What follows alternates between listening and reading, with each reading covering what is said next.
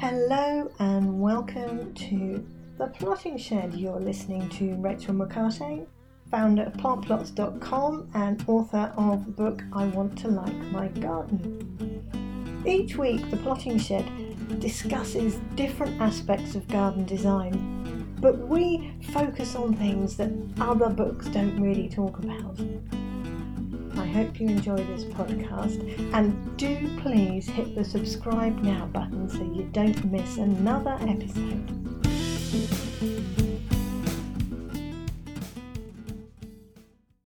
Well, hello, good afternoon, good morning, good day, good evening. It's lovely to be back. Have you missed me? Gosh, it seems like a really long time since I last spoke to all of you, but that's probably because it is. I record all of these podcasts in the off-season horticulturally, because when it gets really busy with the garden design service that I provide, I'm working flat out. So I tend to do all these podcast recordings when it's quieter, so in June, July and August, and then I do it November, December, January time. It does seem like it's been a really long time since we last spoke to each other, but we're back. And I've got a really exciting set of programs for you to listen to, so please do subscribe. What amazes me is when I look at my podcast stats and things for people who do listen to The Plotting Shed, the only continent that nobody's downloaded a Plotting Shed podcast from at the moment is Antarctica, which I think is pretty good going. So I've had people in Papua New Guinea and Chile and New Zealand and Russia, Mongolia. I've even had Tibet. Someone's downloaded a podcast, which is all a bit bizarre, but it's still very nice to think that there are people all around the world who are listening to my little Plotting Shed podcasts and opinions. But we've got really, really good series set up for you for these next few weeks coming up to early December. This year I'm very excited because one of my oldest friends, Helen H, is going to join me on some of the podcasts. Now, Helen is one of the cleverest people I've ever met. She's actually an osteopath. Trying to catch her and shoehorn her into a corner so I can grab her with a microphone and say, sit down for 2 hours, has taken months of preparation and planning, because she's always off sailing and doing things and everything else. But I hope you'll enjoy listening to her, because she is passionate about gardening, but she's also passionate about gardening responsibly. And she also is somebody who knows and understands that the power that gardening has, both physically, spiritually, mentally, everything, to just make the world and our little worlds a better place. This little introductory podcast hasn't got a specific topic, but what I wanted to do was just obviously to go through the shows that we're going to produce for you so that you can diary them in so you don't miss them. Oh, and by the way, if you do like them, if you go on my website, plantplots.com, on the homepage you'll see down the right hand side there's a little button called Ko-fi, K-O-F-I, and if you press that, it would be enormously well received, and I'd be very, very grateful if you chose to donate anything just to help us make some podcasts and produce better shows. So if you can do anything like that, thank you very much. What I was going to go back to was, why did I set up the Plotting Shed? What's it all about? Why is it needed? I've always got on my soapbox about the horticultural industry being a supplier-driven industry. It hasn't yet worked out that it makes its money from selling products to consumers.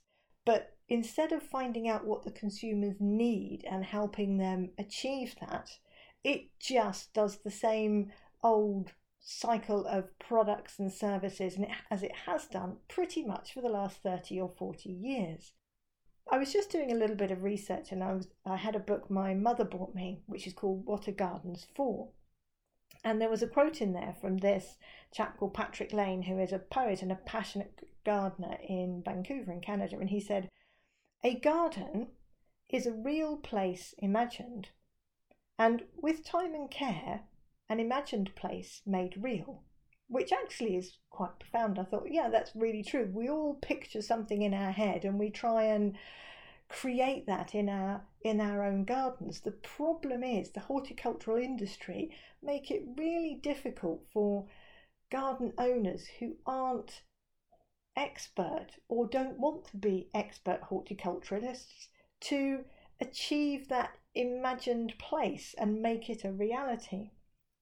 So the aim of the plotting shed and plant plots is to try and help you make gardening easier by providing answers that enable any garden owner to change your own gardens and make them better, but better for you, better for the garden, and ultimately in ways that will be better for the environment.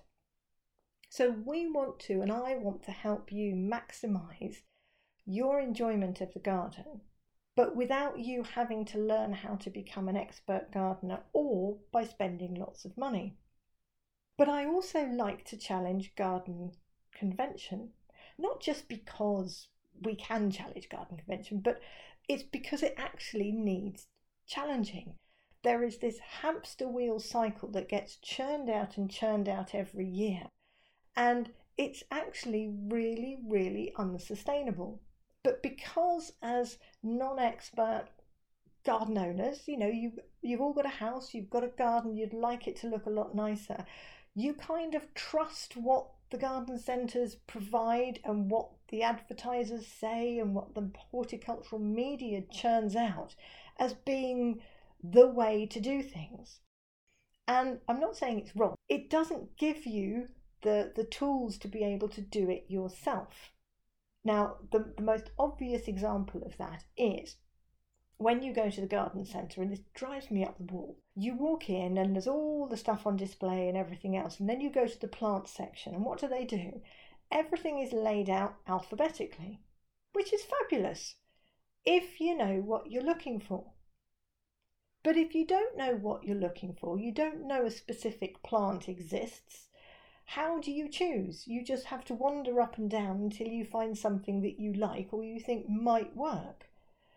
So that's very much an example of how it's supplier driven. This is how we've always laid out plants, alphabetically, so you can find them, because the industry helps expert gardeners, but not inexpert gardeners. For example, today I've just had an email in who's just sent me a picture of their garden, and they've just got one border in the garden. It's a really long, thin border by the fence. And it struck me, the comment that he said to me, I keep going into the garden centre to try and buy some plants for this one border, but it makes me so confused. I don't know what to do. I had an email in from a lady must be somewhere in the northwest of America, because of the time frame when it came in. But she sort of said, I'm trying to work out how to lay out my garden, and I've gone through Pinterest and pictures and I'm so confused. I just don't know where to start. And this is the challenge that everybody faces. You get given these images of beautiful gardens and all of these wonderful things and pictures are shown to you, but the reality faced by you in your own garden is a border and a fence and a shed, and there is no way for you to understand how to translate what's good about the fabulous garden image and take the bits out that you need and put them in your garden. So that's what Plotting Shed and Plant Plots is trying to do. We're trying to interface, I suppose, between that horticultural knowledge, but providing it to you in a framework and a manner that you can then look at your garden and go, I understand now. I understand what questions I need to ask of my garden and of myself, so that you can go out and actually make changes to your garden that will make it better for you. Which it's a very long-winded way of saying, basically, our aim is to make gardening easier, I suppose. What are we going to do with these series of podcasts? So the first episode we're going to do are sort of common garden design misconceptions that will make your garden less user-friendly and actually less interesting. So if we can throw those up in the air and actually go, this is how you need to begin to challenge the layout of your garden to make it more interesting and nicer place to be. And that then follows on, and then we're going to do, a topic on what I'm calling is deconstructing your garden. And this was inspired by one of the show gardens that we saw at Hampton Court this year, which I thought was the best because it was so different, because what it focused on is how the garden would be used rather than let's put features in a garden and use them. Then I'm very, very excited because H and I, hopefully, touch wood, have got ourselves the press accreditation. We went to Hampton Court earlier this year, and I was thinking Chelsea's always a bit more tricky to get in, but it says approved on my application for the press accreditation. So we're going up on press day, which means that it's the day where all the posh people go. It's where all the famous people turn up. It's where Her Majesty might turn up. I'm not sure if she's going this year, but anyway, we'll try and get a selfie with her if we can, but in the background. But we're going to go and look at Chelsea this year, but from the perspective of what the Plotting Shed and Plant Plots is trying to do. And I'm really excited this year because obviously Chelsea now is in September this year and not May. So there's a completely different structure to some of the show gardens. But they're also showcasing balcony gardens and container gardens as well. So real small space, what can we do? How can we maximise a garden or make a fabulous garden in a small space? So it'll be really interesting to see what some of these designers do and whether it can be translatable. Because obviously if it's a balcony garden, lots of people are going to be taking photographs of the plants thinking, oh, I can do that now in my small space. So I hope the designers are actually putting together some really useful planting combinations and not the planting combinations just simply for a display, as I've ranted on about in the past. And then I thought we would do a podcast about how all these flower shows and the horticultural industry set itself up. So the title is, How Would IKEA Do a Flower Show? Because IKEA is very good. It really did nail the concept that if you show people what to do, they do more, but more importantly, they spend more. So if there was a garden show concept that was purely set up for consumers to go, how would it work? And if you went to it, how would you benefit by visiting that garden show? So we're just going to have a discussion, because this is something I think if garden centres could buy into, your whole garden plant buying experience would be revolutionised. Does it sound like I want to take over the world? Probably it does, doesn't it? But there we are. I want to transform the way that garden centres and nurseries and horticulturalists sell plants to you. They need to sell plants to you in a way that you can understand how to use them, not as they currently do. Then it's another bit of a swipe, I'm afraid, at the industrialisation of horticulture and how it doesn't benefit you. In the past I've beefed on about hanging baskets and how they just set you up to fail, so that they die and you throw them away because you have to come back and buy another one the following year. It's a good repeat profit cycle. What are some plants that you could buy that would over time save resources, save time, save effort, save money, save you having to maintain them all the time? What are they? What ones would we think were the best garden plants that non-expert gardeners should really have? Because by having them in your garden, you'll have a beautiful display without the effort that goes with it. Then I've called this one Up the Wall Gardening, because it's all about maximising space. Gardens aren't two-dimensional, they're three-dimensional. So we're now seeing the rise of vertical planting. We're seeing people putting more stuff on walls, growing up walls, going up fences. How do we do it well? How do you do it well? Then there's a few programs about how you can make changes to the garden that will make it more interesting and more inspiring sensory experience for you, and why so many gardens don't have that, in spite of the fact that people have spent thousands. In fact, Helen said to me the other day that her partner's friend has got a small London garden and she spent £70,000 having this garden made over. Which basically to me is she's got people in who've kind of worked out and gone, if we do all sorts of hard landscaping and build this, that and the other, which is expensive, the more money that she seemed to invest in the garden, the better it must be. That's not really the case. Features and expensive elements don't make a garden interesting, and we want to show you how you can make your garden more fun, more enjoyable, more interesting, but at a minimum cost. TV makeover shows, which we're now seeing, and I've been watching these with increasing levels of dread and horror. And I just think, fine, for a television entertainment show, but again, it's all part of this industry drive to get you to invest in features and spend money and use resources and add all sorts of things to the gardens, which might look lovely, but in the end only ever cost you money without giving you the benefit that you would expect to derive from them.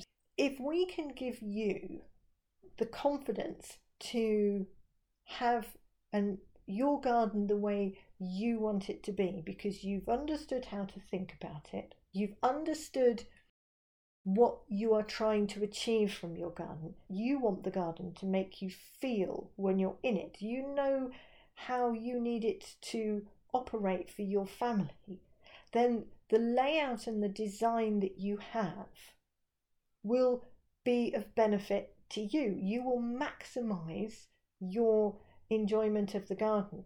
And if we can do that with all the other hints and tips that we've done, by showing you how you can make those changes without spending thousands of pounds, without using resources that we didn't necessarily need to do, you will have a better, low maintenance, easier to look after, more durable, sustainable, ethical, whatever you name it, garden. It will be better.